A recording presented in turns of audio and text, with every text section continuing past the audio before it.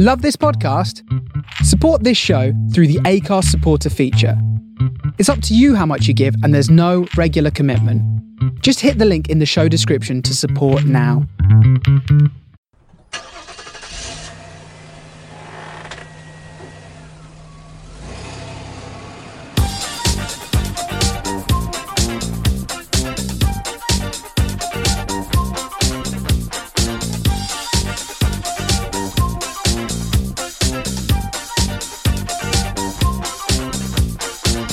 Hiya, Bab. Hello there. How are you? I'm very well. How are you? I am well good. Well, good. Is that what? Country talk?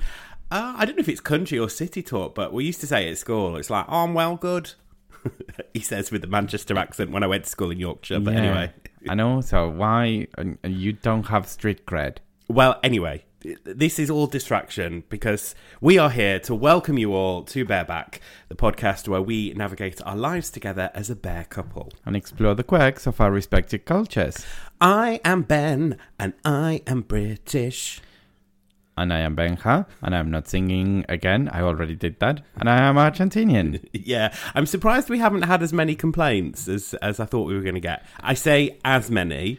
There's been a few. And also, they weren't really complaints, were they? They were just sort of acknowledging my disclaimer about my singing ability. So they weren't mean-spirited or anything. They just said, yeah, you were right in that disclaimer. And if you want to know what we're talking about, go back to the very first episode in Series 3, Music, and you'll know exactly what we mean when we talk about Benja singing. Anyway, what's coming up this week? This week, we talk about driving. Mirror signal maneuver. How do you learn to drive in Argentina and the UK? And how do we drive in both our countries? Very much so. I can already tell you my conclusion, but let's give it a sec. So before we talk about what we've done this week, there is something that you told me this week that I feel like we need to do a little stop press at the start of the show. Okay. You told me something about Cadbury. Now, Cadbury is one of the most iconic British chocolate brands, although I think it's owned by the Swiss or the Americans now. But anyway, it's still made... Well, some of the bars are still made here in the UK, not far from us in Birmingham. Iconic. I love Cadbury's chocolate in any shape or form, although it was a bit weird when I think Kraft took over and Mondelez took over, and I was like, they are going to start doing easy peasy cheesy chocolate. And what did they do? They now do a Philadelphia with Cadbury's chocolate. But anyway, that's by the by. I love Cadbury's chocolate.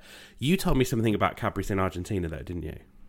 Yeah, I did, but I don't know if it deserved that much of an introduction as you just did. It just blew my little mind.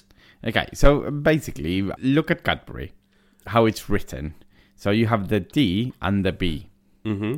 So at some point, and at least in Argentina, I don't know if it was the same here, the D and the B were connected on the top. Correct. By a different line. And because Cadbury is not really a word in Spanish, it's a word in English. Is it a word in English? Well, no? It's the Cadbury family. They were the people who set up the chocolate empire. Anyway, it's not a word in Spanish, so a lot of people in Argentina actually think that that's an M. Okay. So a lot of people call them Camry. Which sounds like some kind of desert animal, doesn't it? The thing is, when you start writing, and when you start writing cursive... Yeah. Well, that's exactly how you write the M in cursive. It's like a little bit of a, how do you call that? Like a firulet, I don't know. Fancy language on today's episode. I know. It's like a firulet when you start. You go up, you do the bridge, and then you go back down, and you end with a firulet. So it kind of looks like a cursive uppercase M. With a firulet?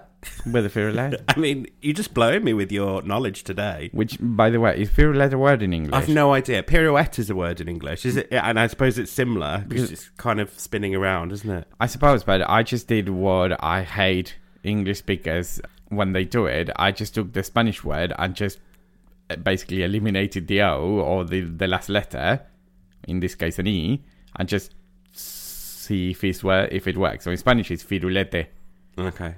So I just thought, okay, let's just say firulet and see if it's a word in English. I remember I was at a barbecue once and there was a couple there and they the husband was Italian and the wife was English, and she'd been living with the family and their 2 children in Italy for a long time. And we were around in this garden in England, in a friend's garden, and she just had some crazy paving done outside, you know, a new patio. Crazy paving? Yeah, it was kind of like popular. What's that? Yeah, it's kind of like when you have your patio done, but it's like all a bit mishmashy. It's not like, they're not exact, you know, they're not exact square or circular in shape. It's kind of all a bit mismatch, a bit. So basically, someone screwed up and let's make it fashion.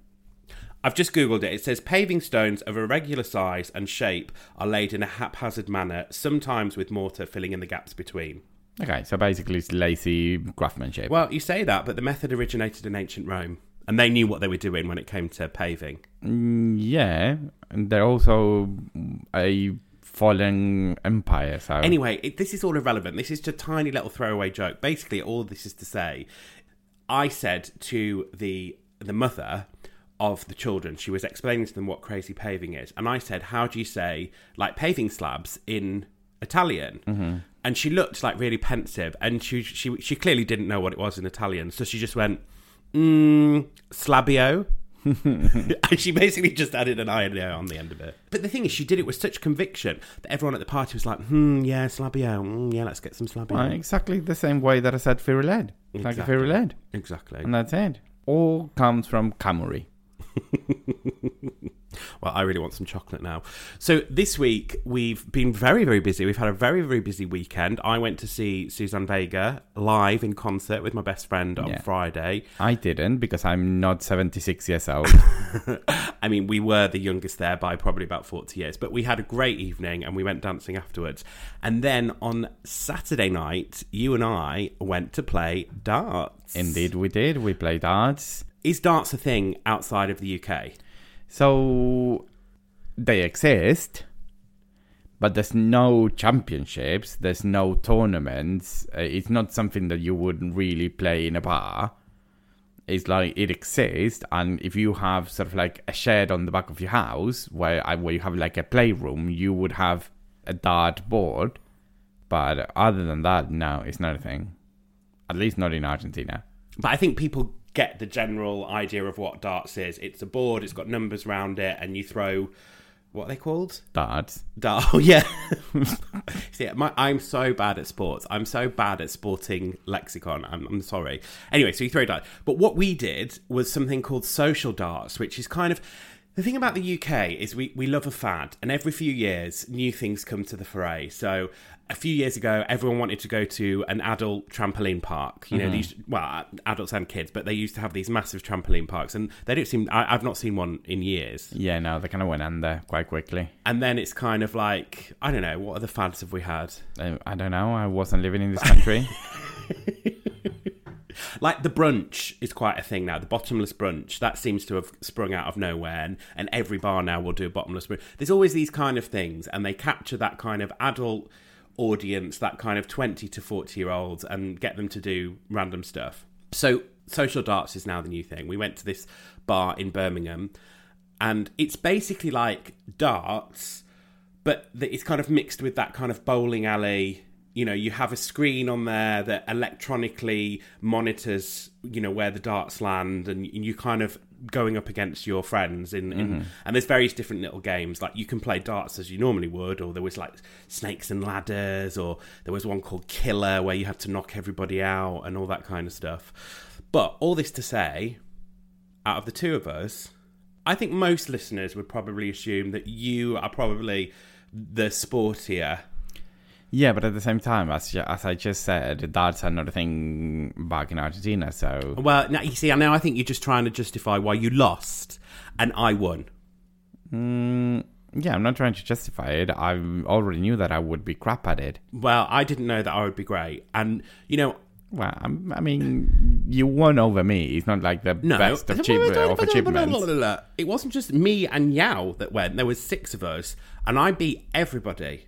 Yes, that is true. You won. So, and to be fair, a couple of the people that we went with were pretty good. Yeah, but don't let it go to your head. Remember that I won at bowling. Well, this is what I was going to try and suggest.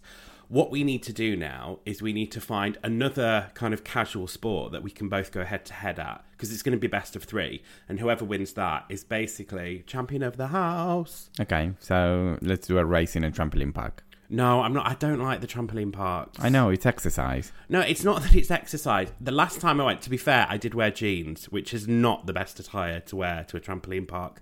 But then, you know, when you jump off the trampoline and you land in that pit and it's like full of all kind of like foam shapes and balls and stuff like that, it was literally like quicksand and I couldn't get out and I started panicking. And there was all these children just like, like laughing at me because I couldn't get out of this pit. So... yeah, not great memories for me. So I think we need to think of something else. So if anybody's got any ideas, let us know. We are at Twitter at BarebackPod. You can message us on Instagram at BarebackPodcast. Find us on Facebook, just search Bareback. Or you can email us at barebackpodcast@gmail.com. And if you've got any ideas on what you think we should do to go head to head against to decide who is the champion of the house...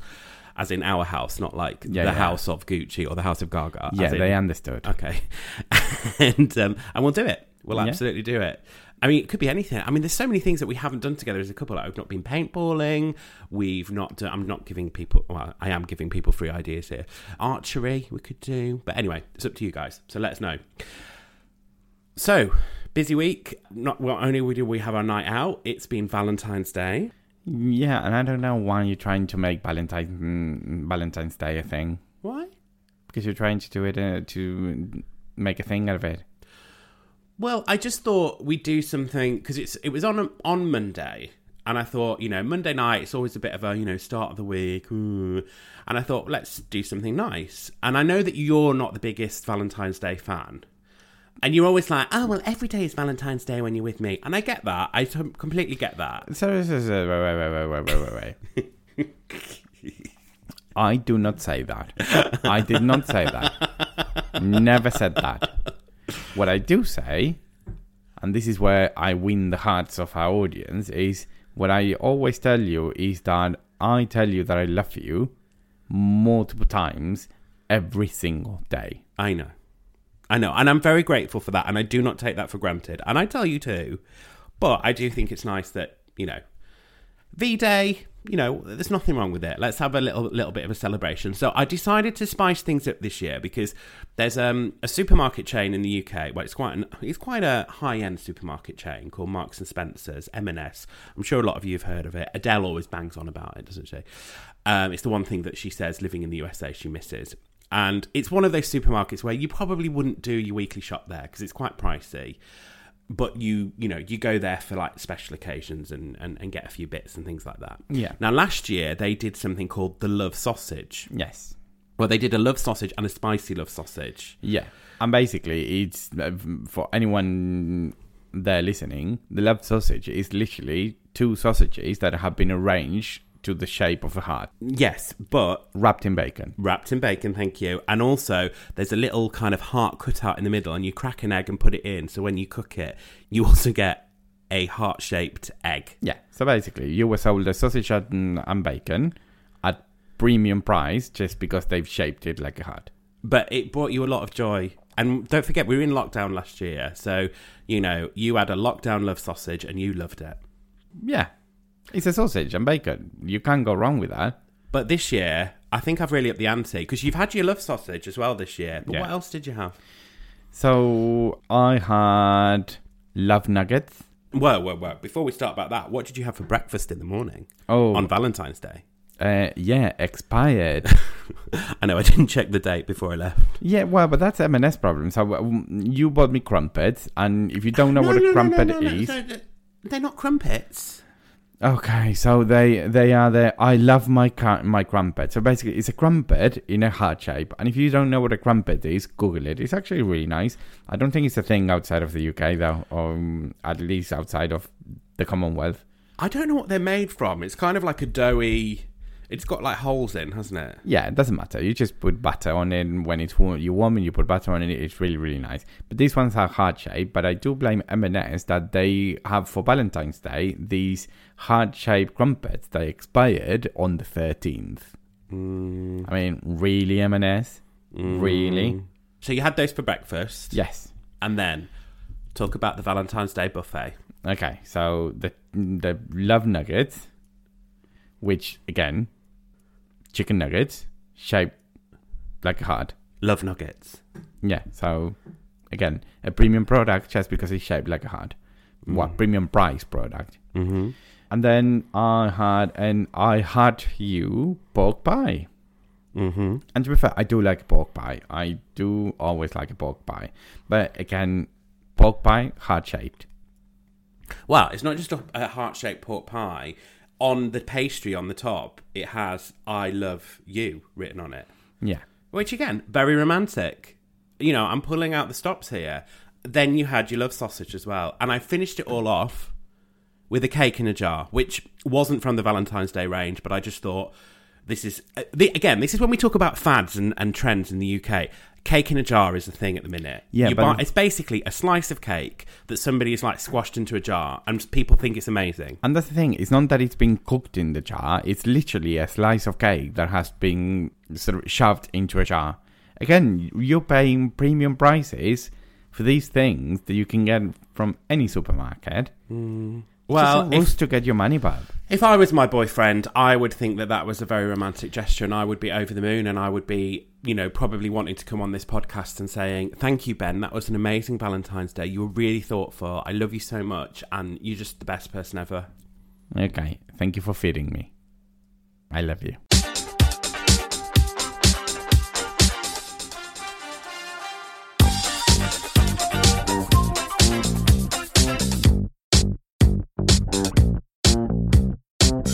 We're starting the main segment of today's episode in quite a somber way.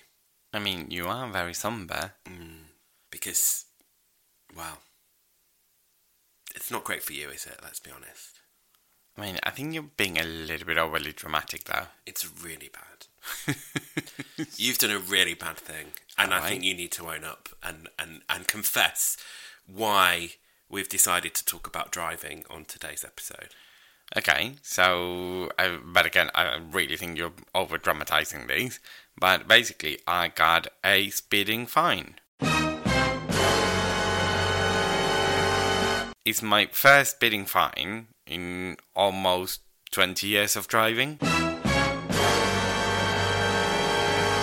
And it wasn't even that much. It was like literally 10 miles an hour higher than the speed limit. In a motorway. So it was quite fast anyway. It's not like I was doing 40 in a 30 zone. But you broke the law, Bab. I know, and I'm the only signs clearly said in the central reservation above us 60 miles an hour, and you were doing 70. So you broke the law, and now you've got to do a bit of jail time. Yeah, again, I think you're being a little bit overly dramatic. Particularly, you would know, because, I mean, this is my first speeding fine in almost 20 years of driving. You've had, what, 7, 8? Yeah, I think probably in double figures, if I'm perfectly honest. Yeah, so... But again, never for anything, like, really extreme. Just, you know, I wanted to get home for my tea. A little bit here and there. A little bit here and there, yeah. We're not condoning breaking the law and getting fines, by the way. No, because what you have to do now is, rather than take the points on your licence, in the UK, you're able to attend what's called a National Speed Awareness course. Mm-hmm. So basically, you go to this course for a couple of hours, and they explain to you why you shouldn't speed. You go through all different scenarios about why it's a bad thing, and then hopefully, you know, by the end of it, you become a better driver. You understand the situation. And I have to say, having done 2 of them, it's the worst 2 hours of your life. Is it that bad? Well, I've done them both, because obviously they used to be in person, and now with COVID, they do them virtually. So previously, when I did the first one, I went to some random hotel in Derby, and it was very much good cop, bad cop. The people who ran the course, they were both ex-police officers. Mm-hmm. And there was a male officiator, if you like, and there was also a facilitator who was female. The gentleman, he was good cop. He was like, "Why do we speed?" It's like, "Oh, because we've got to get places. Like, you know, we need to be on time, and and we want to get ahead of the car in front of us and all that kind of stuff. And then the female facilitator, she was bad cop. She was like, and what happens when we speed? Everyone dies.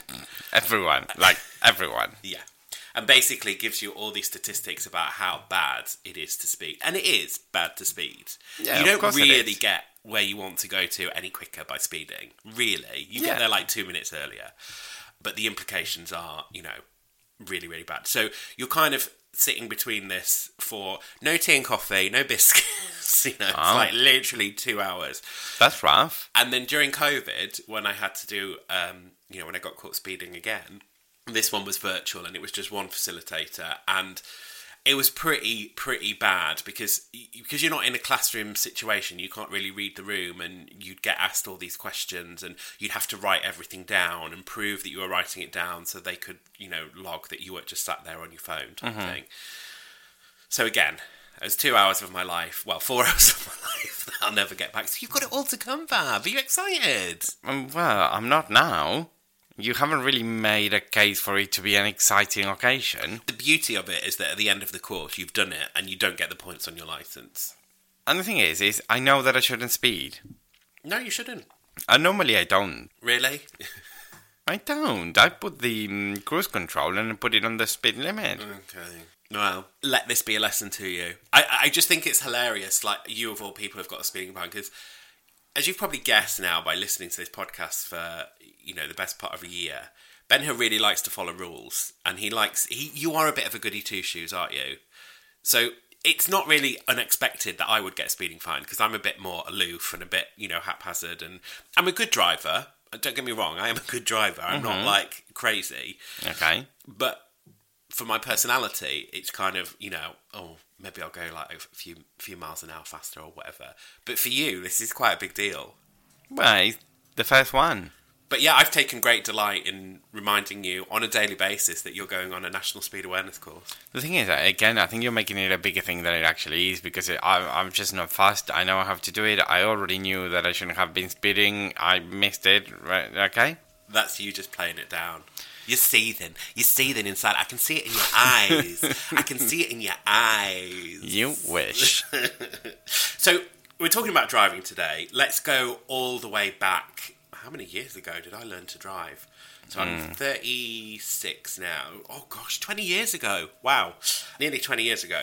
So, let's talk about learning to drive. How do you go and learn to drive in Argentina? So, in Argentina, you will go to a driving school, just similar as here.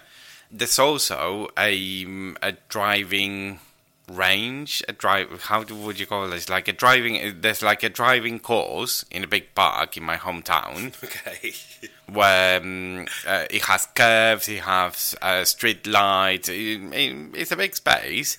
But you can go there and you can actually drive without a license inside there. Okay. So, for example, if you don't go to a school and your dad is teaching you how to drive, instead of going out on the street, you go in there, because you're not allowed to go out on the street unless you are in an official driving school car. So you can't just put like the L sign on your dad's car and drive on the road.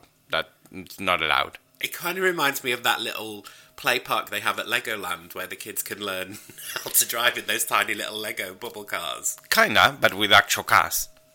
Okay. But isn't that quite dangerous? Because you're basically putting everyone who doesn't know how to drive in one space. Like, doesn't just everyone crash into everyone? No. I mean, the thing is, you're learning to drive, so you go slow, you're more aware of your surroundings, there's very good visibility, because it's all like on a park, so it's like really flat, so you can see things coming, other cars coming, so it's quite good, actually. And do they have, like, paid actors doing hazard roles? Like, is there an old lady walking across the road with her shopping trolley? No, it's just a piece of road. Oh, okay. With curves and drive, but there isn't, it's a public access place, you can go at any time of the day. Is there a cafe? No. Gift shop? No. Oh. It's literally road. Okay. In a park, there's nothing more to it. Why would you have a cafe? You're learning to drive. Yeah, but afterwards you might want like a latte to like chill out with over. Well, you're in the car, then your dad gets in the driving seat and takes you to Starbucks or something like that. I think they're missing a trick there.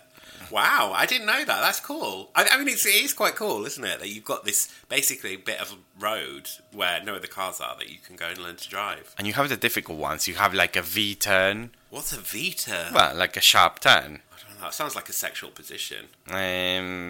Sure. I mean, if you want to. You have different types of curves, of like, to learn how to turn. You have a small roundabout. You have street lights. So there's the whole thing. See, when I learned to drive, obviously I did go out with an instructor, but Asda Car Park was my friend as well. My dad and my mum would take me in their silver Vauxhall Vectra, and we'd try not to hit shopping trolleys. I do think that most people will go to a driving school at some point, though, just to learn how to parallel park. You're not the best at parallel parking. I used to be really, really good, but then I just lost practice. Clearly, that was before we met. Yeah, I just lost practice. But the thing, in order to pass your driving test in Argentina, particularly in my hometown, you have to parallel park, and you have to parallel park in a space that is really, really small. It's like literally you have space for your car and very little space in the front or the back. It's like literally you have a meter spare, combining front and so you probably have like half a meter in front, half a meter behind, and that's where you need to parallel park. And if you fail that, you automatically fail the test. Wow. You have to. So I suppose that everyone goes to a school, but schools are sneaky. When you learn to parallel park on the school's car, basically what you do is like they say, okay, you just position the car. That's up to you. You position the car. And then when you look over your shoulder, you'll find that the rear seat window has a mark. Now, you're taught to align that mark with the last bit of the car that is going to be the car that is in front of you. You go all the way with the steering wheel and go up until you see a second mark that is on your rear window. I think this is cheating. And you cross that, and then you do the whole thing back, the whole steering wheel back, and you get in. No. And then you get in. So you taught to parallel park like that. The thing is it cheating? I don't think so. And the reason why I don't think so is because, yes, you have a mark. So if you have the mark, you can use it. But at the same time, it's teaching you whenever you are outside of the car, the school car, it teaches you what you need to look for in order to properly parallel park. So you still get that learning. In the school car, you have the markings because they have to teach you how to do it. But in real life, you don't get those markings in a car. No, but you've learned more or less where that mark is in the windows. Just imagine all these Argentinians like going into the back of their car with a Sharpie and just marking out 2 locations on the rear window. I mean, I'm sure there's someone who has done that. So that's more of the practical implications of learning to drive. Yeah. But what about the sort of theory side of it? So in the UK, you have 50 questions for your theory test, and you need to get 43 correct to pass. And you get 57 minutes to do that, which I thought was pretty mammoth. But I found out in China, it's actually 100 questions in 45 minutes, and you need to get at least 90. So there are countries in the world where it is harder. The thing is, 100 questions in 45 minutes. Well, you'd just be like clicking every second. That's the thing. How many seconds per question? Yeah, I know. It's mad. That's a lot. And also, in the UK, you have to do a hazard perception test as well. Yeah, so because I'm Argentinian, I had my license. I could use my license in the UK for up to a year, but then I needed to get my UK license. But because it's not part of the EU, well, what was Britain being part of the EU, Brexit means Brexit. You couldn't just exchange it. So, for example, if you're Spanish, if you're French, Italian, and so on, you had your Spanish, French, Italian driver's license. You could come to the UK and you can just exchange it automatically without doing anything for a UK one. The Argentinian, you just have to go through the whole thing again. So for me, it was basically like learning to drive again, just learning to drive in the UK.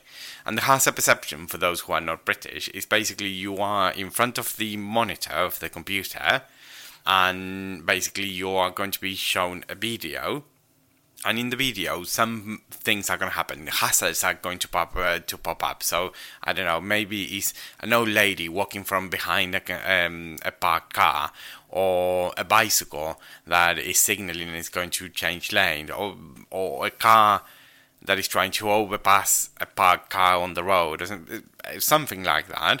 And you need to detect a mark on the screen at the right times where those hazards were. Oh, I was terrible, because I was like literally clicking like every single millisecond, like that's a hazard, that's a hazard. Yeah. It's really but if you tough. click too much, it fails you. Yeah, I know. I think I just scraped through on the hazard perception test, because I was very trigger happy on my mouse. Yeah, I can imagine.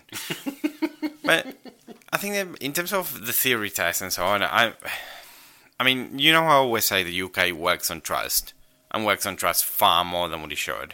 Because before you get to the stage where you get the test, you get your provisional license, and for that, you need to have your medical check. Your medical check is literally you filling a form and then mailing it, which is absolutely ridiculous. Mm-hmm. The only thing that I had when I went to my practical test is when you walk out of the office to go to the car, the examinator just look at any of the cars that are parked there. Oh, can you read to me the reg number of that car over there? And that's your sight test. Mm-hmm. It's shocking. Mm-hmm. It's absolutely shocking. So what do you have to do in Argentina then?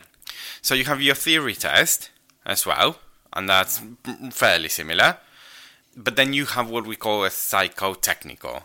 So that sounds a bit powerful. Well, you go in and you have a bunch of tests that is pretty similar, a similar idea to the hazard perception, I suppose. They test your reaction speed. They test your coordination. They test your ability to see color. They test everything. So you have a lot of these exercises. You know, for example, where you have, like on a computer, 2 cars going on different roads, and you have like a knob for each.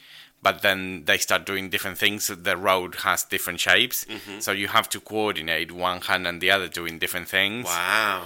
You have, for example, the one that you have the ball. You know when is a ball and the ball then disappears because it goes like behind something. And you have to press when you think that the ball is going to appear on the other side. This sounds like a great game show. I think they could do this on a Saturday night. It's quite entertaining.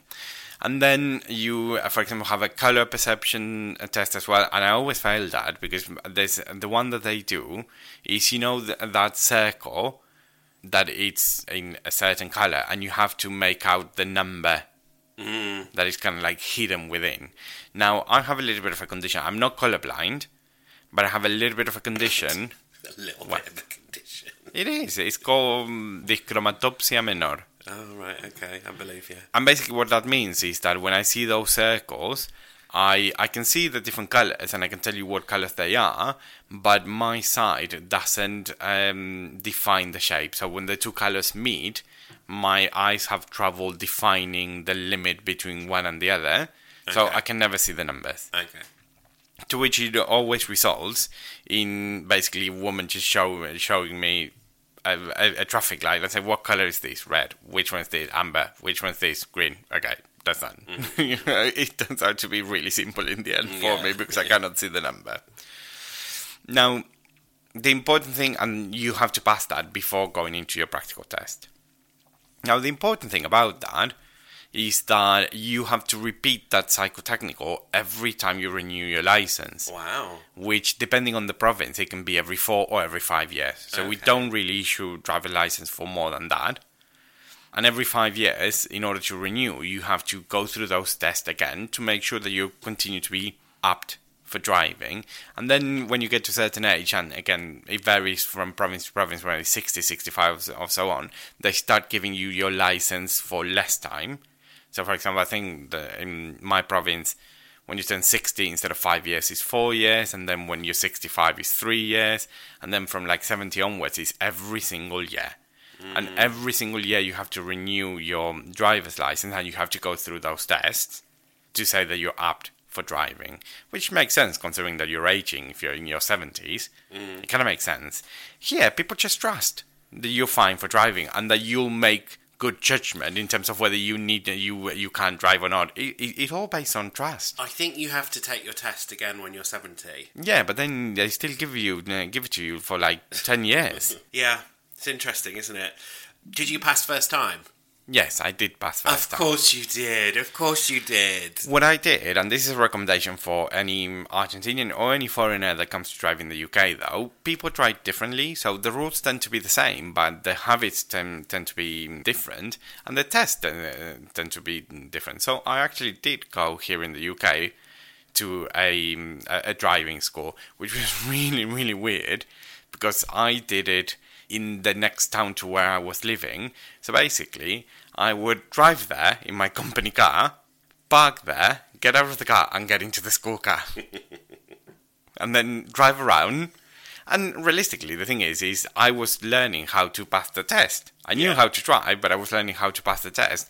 And particularly, I wanted to see a little bit the differences between sort of like town or city driving and motorway driving. Because, of course, habits are different.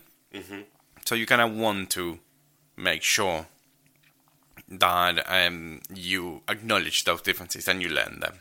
Yeah, because the flashing of lights, I know, means something different in... Oh, a lot of things mean different things. It's really, really different. So, yeah, so for example, and that's quite confusing. And for me, it almost got me in an accident. Oh, God. So, you know when you put your indicators to change lanes on the motorway? Yeah. And someone flashes you the headlights at you. And that means you can go. Well, in the UK. In Argentina, it means the exact opposite. It means I'm coming, I'm here, you're letting them know that I'm here, so don't change lane because I'm coming. It means the absolute opposite. But again, that's in terms of the difference. And I have a lot of differences. And some... I don't know. Maybe it's because I grew up in Argentina. So for me, the Argentinian ones kind of make sense and the British don't. Mm. So, for example, it's like if you're going to park, you put here your indicator. So, if you're going to park on the left, you put your indicator to the left. Yeah. And then you stop, and then you park. So, if you're parallel parking, for example, in Argentina, it doesn't work like that. In Argentina, if you're going to stop on a transit lane, you put your hazard lights because it's a hazard, it's a transit lane, and you're going to block it. So you put it and you drive. You only put your indicator when you're going to get out of that lane. So, for example, if you're going to turn, even if it's turning into a garage, for example, there you put your indicator. You're going to leave that lane. If you're going to block it, you put your hazard lights. That's one of the differences, for example, that I noticed where, again, as an Argentinian, I think we're better. I think it kind of makes more sense. Well, I'm going to swiftly move past that one. I actually passed first time, you'd be pleased to know. Not everybody does, though, I think. Most of my friends seem to, I would say probably about 50% pass second time. Mm-hmm. But interestingly, the Queen, well, she didn't pass because technically the Queen, by law, doesn't need a driving licence. So, she can drive any car. So she doesn't have a driver licence? I assume that she did. She probably went to a school or something, but by law she doesn't need to. But yeah, she went to a school, she learned how to drive, but she doesn't have a license.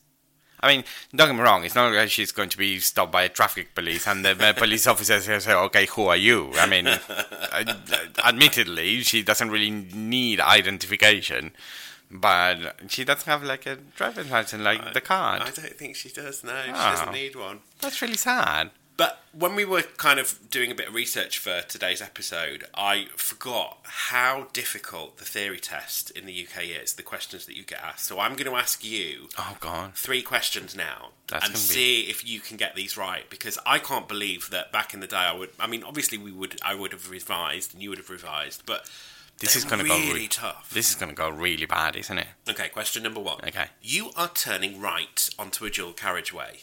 Okay. What should you do before emerging? A. Stop and apply the handbrake and then select a low gear. 2. Position your vehicle well to the left of the side road. C. Check that the central reservation is wide enough for your vehicle. Or D. Make sure you leave enough room for a vehicle behind. See, I don't know, because logically you would say it's A, but why would you apply your handbrake? So that kind of says, that's not the right one. So I would probably say make sure you're on the left of the lane. No, but you're turning right. So why would you be on the left of the lane? I suppose that's precautionary. I'm going to say look at the central reservation. Then you would be correct. Check that the central reservation is wide enough for your vehicle. Well done. Question 2. In which of these situations should you avoid overtaking? Okay. A, just after a bend. B, in a one-way street. C, on a 30 miles per hour road. Or D, approaching a dip in the road. Probably I would recommend not overtaking in all of them, but I would definitely say that the correct answer should be the dip on the road, because you don't know if there's a car on the dip that you cannot see that's coming up. Well done, Bab.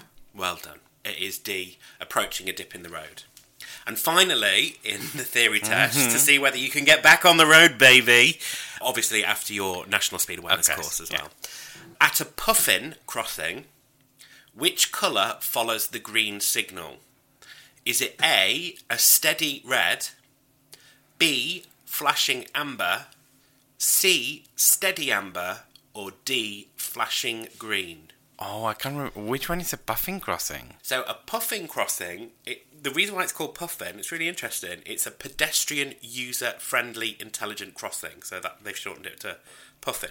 And it's basically the same as a pelican crossing. Pelican meaning pedestrian light controlled. You've also got a toucan crossing, which basically is toucan cross because it's for cyclists and pedestrians. And I didn't even know this when I did the research. A Pegasus crossing is also for horses. Oh. So there you are. But essentially, a puffin and a pelican crossing are the same. But if you think about it, the puffin crossing has got the little symbol of the cyclist and the man when you press it. Okay, so because you said that the puffin said that it was like intelligent, smart or something, what was it? The definition of Pedestrian, user-friendly, intelligent crossing. Intelligent cross. Because it's an intelligent crossing, I would say there would be the flashing amber. You'd be wrong, Bab. Steady amber.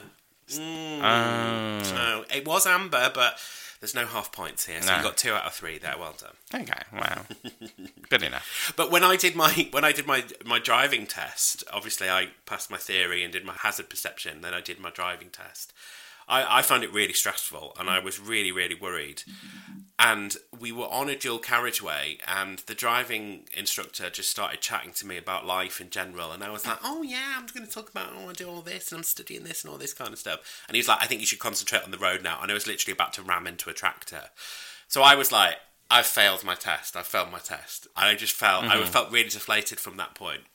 Anyway, we gets back to the test centre, and he said, I'd like to tell you, Mr. Goodwin, that you've passed. And I was like, oh my God, I could kiss you. And he went, that won't be necessary. I mean, why would you say that to an examinator? Why? I mean, oh God. You're so flamboyant sometimes. You want to kiss everyone. You never complain when I want to kiss you. Well, yeah, because it's when you want to kiss me. So, obviously, I passed my test, and then I bought my first car. Can you guess what my first car was? Don't know. Would it have been a Ford? No. Okay. But it's the same first letter. So, I'm assuming it's not going to be a Ferrari, so I'm going to go with Fiat. How do you know it wasn't a Ferrari? No, it wasn't. It was a Fiat Cinquecento. A Cinquecento. Oh, that's relatively new, isn't it? Well, it was the older model. It wasn't the new model. The new one, the beanie, the small one. Yeah, but it was the more boxy one. Oh, see, what's it? The 500. We used to call that in Argentina el Fitito. What does that mean? It's just come from Fiat, from an Ito, like a small. The small Fiat. So it would be a Fitito. Well, my best friend used to describe it as a roller skate with an engine. I mean, pretty much, yeah. And randomly, on the passenger side, the front passenger side, it had like a little shelf. I mean, for all of your cured meats needs, yeah, cheese boards. It was great. And I had one of those cassette players that you put the cassette in and then a wire went to my mini disc player so I could listen to the music as it was going on. I mean, what year was this? Don't get me wrong, mate. I'm older than you, so my first car that was about 16, 17 years ago still had a CD. Well, I did buy a CD player eventually, but in the meantime, I also bought one of those transmitters for your iPod, where you can kind of... I don't think it was technically legal, but you kind of broadcast on a little local frequency. But that's my point. You had sort of like an iPod, but then you have a cassette on your car. So how old was this car? Oh, I loved that car. And it was so nippy as well. Like, it could really go for it on the motorway. And the first time, I got the car, and I was at sixth form, so I was like 17, I was at college. Well, I just turned 18. I was 17, 18. And I drove to college, and I picked up my best friend at college, and I said to her, where should we go? Like, we'll go anywhere. We'll go wherever you want. And she was like, well, let's just drive into the countryside and go to a nice pub, like, have a drink and we'll come back. So we drove out. 17 going on 17, you and your friend. We drove out to this lovely place outside of York, in North Yorkshire. And I was like, oh, seems a really nice pub. So we walked into the pub, and we got inside, and everyone was, like, dressed in black. And was just being quite sombre. And I was like, yeah, I've got my new car, I got my wheels. I was so excited. I was going to go to the bar and get a soft drink, obviously. Well, I was underage probably anyway, but responsible. And somebody just taps me on the shoulder, and they were like, and how did you know the deceased? Did you crash a funeral? And of course I was there in like a brightly coloured top and stuff. I mean, like, oh, yeah. And I was like, I've just come in for a Diet Coke. And I was like, I'm really sorry. But yeah, I on the first road trip I had, I crashed a funeral. Oh, God. So what was your first car? So my first car was, and I need explanation from the British. There we go. No, it's my first car was a Chevrolet Corsa. Oh, treat yourself, Bab. Why? It was... Drive my Chevy to the levee. So, I'm going to ignore that. It was a Chevrolet Corsa. Okay, so is that a Vauxhall Corsa then? No. So, the thing is, as you know, the same factories have different brands. So, Vauxhall doesn't exist in Argentina. What? But Chevrolet, they manufacture, and the General Motors manufactured at the time as Chevrolet. And Suzuki and all of the others that General Motors did. I thought Suzuki was Japanese. Yeah, but it was owned by General Motors. Oh, right, okay. But the thing is they tend to use the same names all around the world. It's just that it's not always the same cars. I didn't know this. I just assumed that a Ford Fiesta was a Ford Fiesta wherever you were in the world. Well, no, exactly. So the Ford Fiesta, for example, was quite different. I think that actually the Ford Fiesta is one of the ones that is kind of similar now in between Argentina or it used to be between Argentina and the US. But Chevrolet, no, the Corsa that I had was nothing like I've ever seen in this country. So it was kind of it was black, and it kind of looked like a little ball as well. Oh, it's cute. It was cute. It was really nice. It was one of those things that it was my first car. I had a good job, so I bought it. My dad came with me to pick it up. I was really excited. I almost crashed into a bus around the corner from the dealership. Standard. That is a standard with a new car. I know. So I kind of had to slam the brakes because I was a little bit nervous. But yeah, I loved that car. It was my first car. Aww. He was called Bocky. Pocky? Bocky with B. And have you named all your cars? Yes. Okay. So I had Bocky, then was Heraldo, and that was because the car was the color was called Hera Green, so it was Heraldo. Then it was Cuca, and that was a Citroen C4, but the one that was gone, so it kind of looked like a cockroach. So it was, and cockroach in Spanish is cucaracha, so it was Cuca. And then I moved to the UK, and in the UK I had a lot because I had company cars, but... someone's doing well for themselves. Well, yeah, but I think that probably one of the best that I had as company cars was actually Sporty Spice. Sporty Spice? Yeah, it was a Kia Sportage. Wow. And because it was a Sportage, it had a big ass, and it was Sportage, so Sporty Spice kind of... Well, Sporty Spice doesn't have a big bum though, does she? Well, compared to her waist, yeah. Oh, okay. But also it was called Sportage, so it kind of made sense. It was Sporty Spice. There was a bit of artistic license. Yeah, exactly. Oh, wow. But you don't like the name that I kind of unofficially have for our current car. Which is? You don't like it because my name for it is Donny. Donny? Yeah, because it's orange. So it's named after Donald Trump. Oh, I thought you meant Donny Osmond. No. No, I just think it's a bit obvious. Well, it's orange. It's not. Well, it's obvious, but you didn't get it, so... Yeah, that's true, actually. A little bit of an oxymoron there from me, but never mind. I want to talk a little bit about driving styles. Before I do that, I'm going to give you some facts, because I know you love a fact about... Oh, a fun fact. So, at the end of September 2021, there were 39.2 million licensed vehicles in Great Britain, and 32 million of those were cars. Okay. What do you think is the most common car in Great Britain? Oh, but everyone knows this one in the UK. What? It is the Fiesta. It's like, but it has been for years, hasn't it? Oh, I thought you wasn't going to know that. Yeah, but I don't know why it's a fact that everyone knows, isn't it? 1.5 million Ford Fiestas in the UK. Yeah. See, in Argentina, the Chevrolet Corsa for the longest time was one of the most common cars because it was like the cheapest car in the market. Well, it's interesting because the second most popular car in the UK is the Ford Focus, okay. 1.2 million, and the third most popular is the Vauxhall Corsa. Oh, the Vauxhall Corsa. 1 million. See, the Ford Focus is another one that, same name, different car in Argentina. Oh. On the different cars, you have here the Vauxhall Astra. Yeah. We had the Chevrolet Astra, but it was a different car. Oh. Now, we had the Chevrolet Vectra, and the Chevrolet Vectra is the same car as the Vauxhall Astra here in the UK. Oh. It's a minefield. With all of the names, it's a minefield. I'll tell you what, people who love cars are really loving this episode right now. I know. And another fun fact, but with the US, they had to change the name of a truck style car because in Mexico and the US it's called Pajero. In Argentina, Pajero is a word for wanker. No. So they actually had to change the name when they brought it to Argentina. But what does parejo mean in Mexican Spanish? So Pajero comes from paja. It's like hay. Like what horses eat? Yeah. Hay. Yeah, so it's hay. So Pajero is kind of like the hay farmer, if you like. That's why the truck was called like that in the US. Okay, it makes sense. In Argentina, it's just a slang word for wanker. Wow. Well, that makes my next question sound a bit rubbish. What do you think is the favourite car colour in the UK? The usuals are, what? Black, white, grey. Pick one. Black. White. Is it grey? It's grey. Ah, is it silver grey? Like the silver? I don't know, it's just grey. Fun fact, it's the most common colour in Argentina as well. Wow, we've got something in common. Yeah, the reasoning behind it, I don't know here. In Argentina, the reasoning is because it's less dirty. So basically, if you get dirt on the car, it shows less. Yeah, absolutely makes sense. The fastest growing category of vehicle is vans. Okay. And last question for you. What do you think is the average amount of time a car or van is being driven in the UK?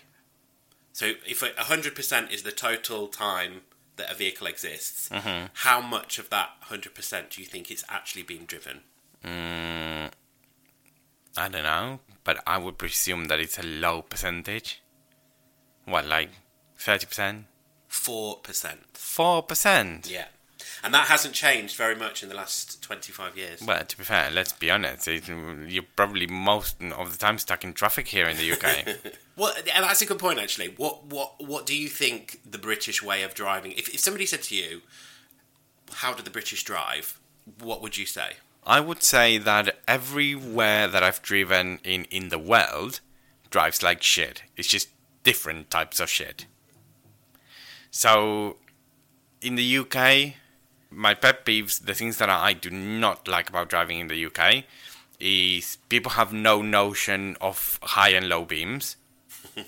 So they're always like blinding you because they have high beams all the time, and it's really annoying. And then, to be honest, you know that what I always say is the UK's best kept secret is the left lane in the motorways. The slow lane in the motorways. Like, for whatever reason... When traffic starts building up a little bit, everyone goes to the fast lanes. Everyone goes, particularly in the 4-lane motorways, like the M1 and so on. Everyone goes there, and then you have the 2 lanes, the far lanes that are meant to be the 2 fast lanes. They all stand still, and then there I go in the left lane, no one around me, just going there, easy, just going. No one in front of me. No one in the lane beside me on the second lane. Is this country's best kept secret. Well, not anymore, because you've let the cat out of the bag. It's like a secret motorway. It's like everyone's driving there and everyone's standing still and then you're just going. It's like a secret motorway in plain sight. It's not really that secret, is it? No. Now, what about you? So what's the things that you dislike about driving in this country? I think there is just so many cars on the roads now, and particularly during the last couple of years when we were almost discouraged from using public transport. I think the roads have actually got busier. Wherever you drive in the country, you think, oh, it's going to take me 15, 20 minutes to get there. And it's always pretty much double that because there's an accident on the roads. And, I don't get angry when stuff like that happens because, it's an accident. It's no one's fault. Yeah. But it just feels like there's so much traffic on the roads right now that, I remember years ago when we were growing up and you'd watch these films and you'd see, in America, and you'd see people like stuck in traffic jams for hours on end, and you'd be like, oh well, we don't have that here, and it's just getting like that. It's just getting like that, and it's fascinating because I've seen videos of when the first motorways were built in this country, in the after the Second World War. And you've got these 3-lane motorways, and there's like 2 or 3 cars like pootling up and down them. And now it's kind of like they're just at capacity. And for me, that is okay. It takes the fun out of driving because you're constantly thinking, "Am I going to be able to get where I want to get to on time?" So let's put a little bit of context here for the international listeners, particularly the Argentinian listeners. So 300 kilometers. That's more or less the distance between Rosario, best city in the world, and Buenos Aires. Okay. Motorway between those cities. Rosario to Buenos Aires, 300 kilometers, probably going to take you a little bit less than 3 hours. So 2 hours 45. So you're travelling at about 100 kilometers an hour? Yeah, so the max speed in that motorway, depending on the section, is either 130 kilometers an hour or 120 kilometers an hour. And what's 130 kilometers an hour? So 70 miles an hour is 112, I think. Okay. So it's going to take you about 2 hours 45, 3 hours. Again, a little bit more, a little bit less on traffic. Now, that is more or less the same distance between Birmingham and Edinburgh. No way. Now, Birmingham to Edinburgh is going to take, 5.5, 6 hours? I remember the last time I did it, and I was like, I am never doing this again. It's about 6 hours, isn't it? It's so stressful. It's about stop, start. Even just getting out of Birmingham. And they even built a bypass motorway, and it still hasn't solved the problems. Yes. Like, it is stressful. So it's probably double the time to do the same distance. So for an international listeners, that's a little bit of a reference point, if you like. Now, the other question that I have for you, because you've driven here for longer, is there regional driving styles in the UK? I wouldn't say there was regional driving styles. I mean, I think when you get further north, just because of the discrepancies in availability of public transport, car is much more king. Like, people rely on their car much more, like for commuting and things like that.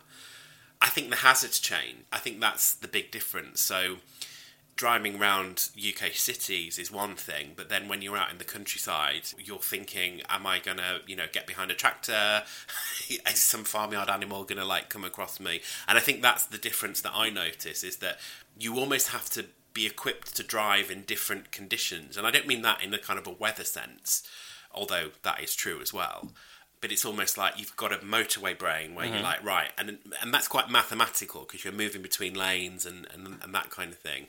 And then when you're kind of on the more rural roads, and you've seen it. I mean, when we get into the countryside, I don't know if it's the sat-nav or whatever, but it sends us up some really crazy roads, doesn't it? Oh God, it's driving in this country is a minefield. Sometimes you're going on these roads that it's literally as wide as one car. Yeah. And it's a two-way road. Yeah. So literally, if you come across another and car... And it's not just that it's a two-way road, it's national speed limit. So you can technically go down that road at 60 miles an hour. Yeah, which is about 95 kilometers an hour. Yeah. That's just... There's differences in the rules. And again, it's like in Argentina, if it's a driving lane, you are forbidden to park there. Whereas here, you kind of come back and people have to get on the opposite lane on the oncoming traffic to try to overpass a parked car. In Argentina, that doesn't exist. But you always have to keep at least one lane of flowing traffic. You cannot block that. And things like that. But the reason I was asking about regional is because, as I say, people drive like shit everywhere in the world. It's just different. In Argentina, people drive like shit, but it's different depending on where you are in the country. So, for example, Rosario, and again, kind of winds me up, in Rosario, you will not see people using signals for the life of them. Like turning signals, it's like nothing. It's like they don't exist. It's like cars are not equipped with them. It's terrible. Also, if you're crossing, for example, in Rosario, it's kind of crossing the road at your own risk. If you're driving, because the car that's turning is not going to stop for you. Wow. You're on your crossing. You're crossing through the right place. The street light has green to go for the car and green for you pedestrian to cross on the sidecar. And if the car's turning, at your own risk. But then, for example, if you go to Buenos Aires, they're complete opposite with the signal. So they use signal for everything. If they change lane, they use signal. But apparently the signal is this magical thing that allows them to ignore the laws of physics. So in Buenos Aires, they will put the signal and just drive the car. It doesn't matter if your car is already there. You better brake, or the other car will ram into you, because they'll put the signal and go. I mean, without looking. I have to say, I would not want to drive in Buenos Aires. They have the widest road in the world there. What's it called? La 9 de Julio. Yeah. I mean, it's incredible. How many lanes is it? It's about 9 each side, is it? Yeah. And there's a sort of a park in the middle, isn't there? Yeah. And it's just, to look at it, it's on one hand fascinating to see all this traffic kind of moving through the centre of the largest city in Argentina, but also it's terrifying. And I almost think of it as akin to driving down the Champs-Elysees and around the Arc de Triomphe, because people say that is also equally like the most stressful roundabout in the world or something like that. Although I think they're going to pedestrianise all that, I think. Well, I think there were plans. So yeah, absolutely terrifying. But the thing is what you get what you're used to, and that's kind of my point. Is you get used to it, to the driving style. The difference is that in Argentina, you go to a different city and it's a different style. And I wondered whether here in the UK, because I haven't noticed different styles, but maybe they were. Well, it's quite interesting because I did a little bit of research on a website called Anglo Info, and it's a website which gives lots of information for expats, English people who have moving abroad or have moved abroad. And in the Argentina page, it says this about driving in Argentina, which I thought was quite funny. And it says, traffic regulations in Argentina are generally the same as in Europe, but are not respected in the same way by all. The driving style in Argentina has been improving steadily over the years, but drivers should be alert to what other drivers may do, which is often unexpected. Okay, so I have a couple of comments about what you just read. So, first of all, the first bit where it says that the rules are generally the same but are not respected in the same way by all. So basically, that's a polite way of saying what I've said. Everyone drives like shit, it's just different rules that you break. But also, it sounds very condescending. It's like, the driving style in Argentina has been improving steadily. Improving compared to what? You drive like shit here. And that takes me to the last point. Be alert of what other drivers may do, which is often unexpected. Yes, it's unexpected to you, not to Argentinians driving there.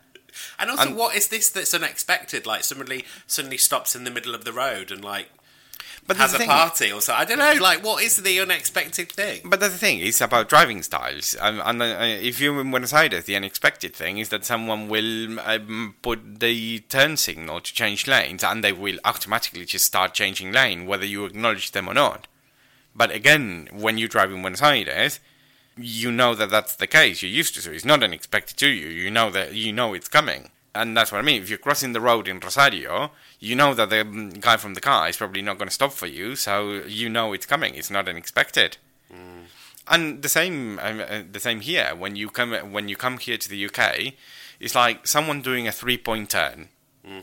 Fucking hell! In Argentina, that's so forbidden. You do not. You cannot. It's against the law to do a 3-point turn.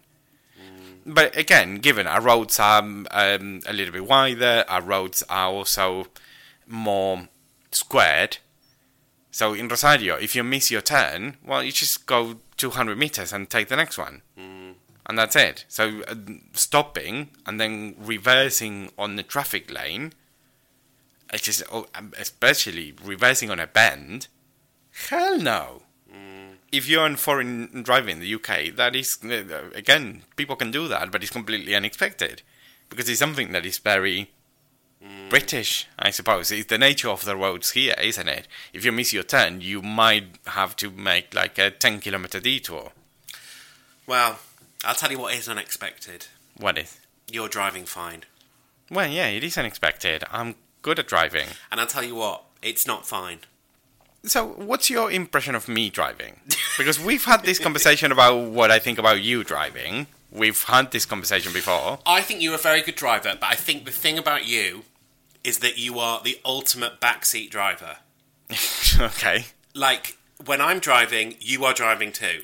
It's like, you might as well just drive the whole time. Even when you're on the phone, like, if I change lane, you're like you're checking which lane that I'm changing to. If I speed up, you're checking what speed I'm going at. It's like, literally, I can't do anything in the car without you having this kind of, like, bird's eye view of what I'm doing. Yeah, but there's two reasons for that. The first one, as you said it at the beginning of this episode, you are a little bit more aloof with the rules, aren't you?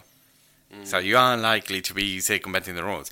But also, and again, we've had this conversation before, this is not going to be news to you, but you are a very good driver. Thank you. But you are the driver that everyone hates. We can just stop there. Just say you are a very good driver, and then we'll go to the outro. It's fine.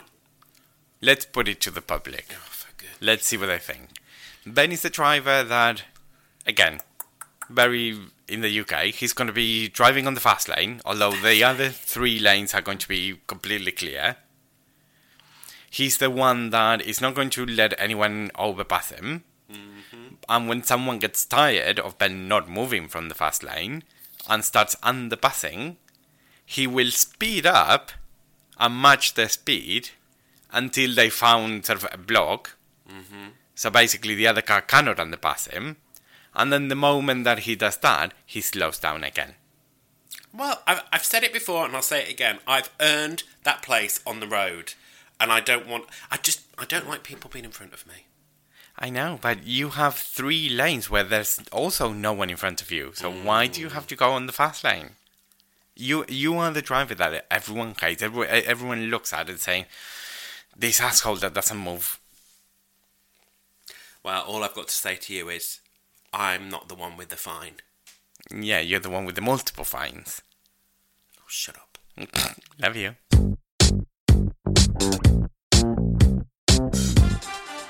Whew, that was cathartic, wasn't it? I mean, you are a very good driver. I have to say, you are a very good driver. I feel very safe when I'm in the car with you. But it's just when I'm driving, I feel like I'm literally having an instructor sat next to me, but who doesn't actually give any advice. He's just kind of like quietly judging me. Judging you. And even when you're like on your phone, like scrolling through Instagram and stuff, you like pop your head up and you're like, what's he doing? What's he doing? Is this to my standard? Well, you're kind of stuck with me. I know. I'm an ass. But you're stuck with me, so... You're my ass, though, so that's the main thing. That is true. So, you guys listening out there, wherever you're from in the world, is there any particular driving styles where you're from that we should know about, particularly if we want to take a trip to where you're from? Any crazy rules, like a 3-point turn? Do you know what? I don't have an issue with the 3-point turn. I think it's fine. Or parallel parking as a test. I am quite good at parallel parking. Okay. I am pretty good. Yeah, you are good at parallel parking. I don't need no sensors. I can do it. I'm worse at parking on a bay. I always leave the car tilted one side or the other. Well, I just think that cars are getting bigger and bays are not getting any bigger with them. It's like a garage. I mean, the whole point of having a garage now is it's just not worth it. I just can't put it in straight. Did you see that I was building to that comment? Well, I was, trying to be quite practical and talking about garage sizes and stuff. But it is you're true. Just sexual innuendo. Yeah, but it is true. I always leave the car tilted. I can't get it straight. It's one of the things that I just cannot do, and I don't know why. Well, you are a homosexual. I am a homosexual. So you can't do very many things on the straight. And clearly not on the straight and narrow either, because you've got a fine and you've got to go on your course. Okay, anyway, like we were saying, any quirky traffic rule in your home country, in your hometown, any driving styles, any pet peeves, things that annoy you about other people on the road driving? Let us know. We are at Bareback Podcast on the Instagram. We're on Twitter at BarebackPod. Or you can find us on the Facebook. Do you remember when it used to be called the Facebook? Was it their Facebook? Yeah. Was it ever their Facebook? When it first started. Oh, sounds awful. Just search for us in the Facebook search bar, Bareback, and you'll find us. Or send us an email at barebackpodcast@gmail.com. Lovely stuff. Right, are you going to go and revise for your speed awareness course? No, that's what the course is for. Yeah, but knowing you want to get ahead of the curve, and you want to have all the answers. So when you're in the session and they ask you the questions, you'll be putting your hand up virtually on Teams and saying, "Yeah, I know the answer. I'm so good. I don't know why I'm here. Oh, this is like, I think there's a mistake. I think, Mr. Facilitator Man, I think there's a mistake. I don't think I should be here. Like, I'm a great driver." Why do I have a really high-pitched voice in Because that scenario? You're so pure, and you love following the rules, and you've got a fine, and it's the best thing ever to happen, and I'm just going to keep on going on about this ever. I'm going to keep on going on about this all the time. Okay, you do you, Bob. I will do me. See you later. Bye. Bye.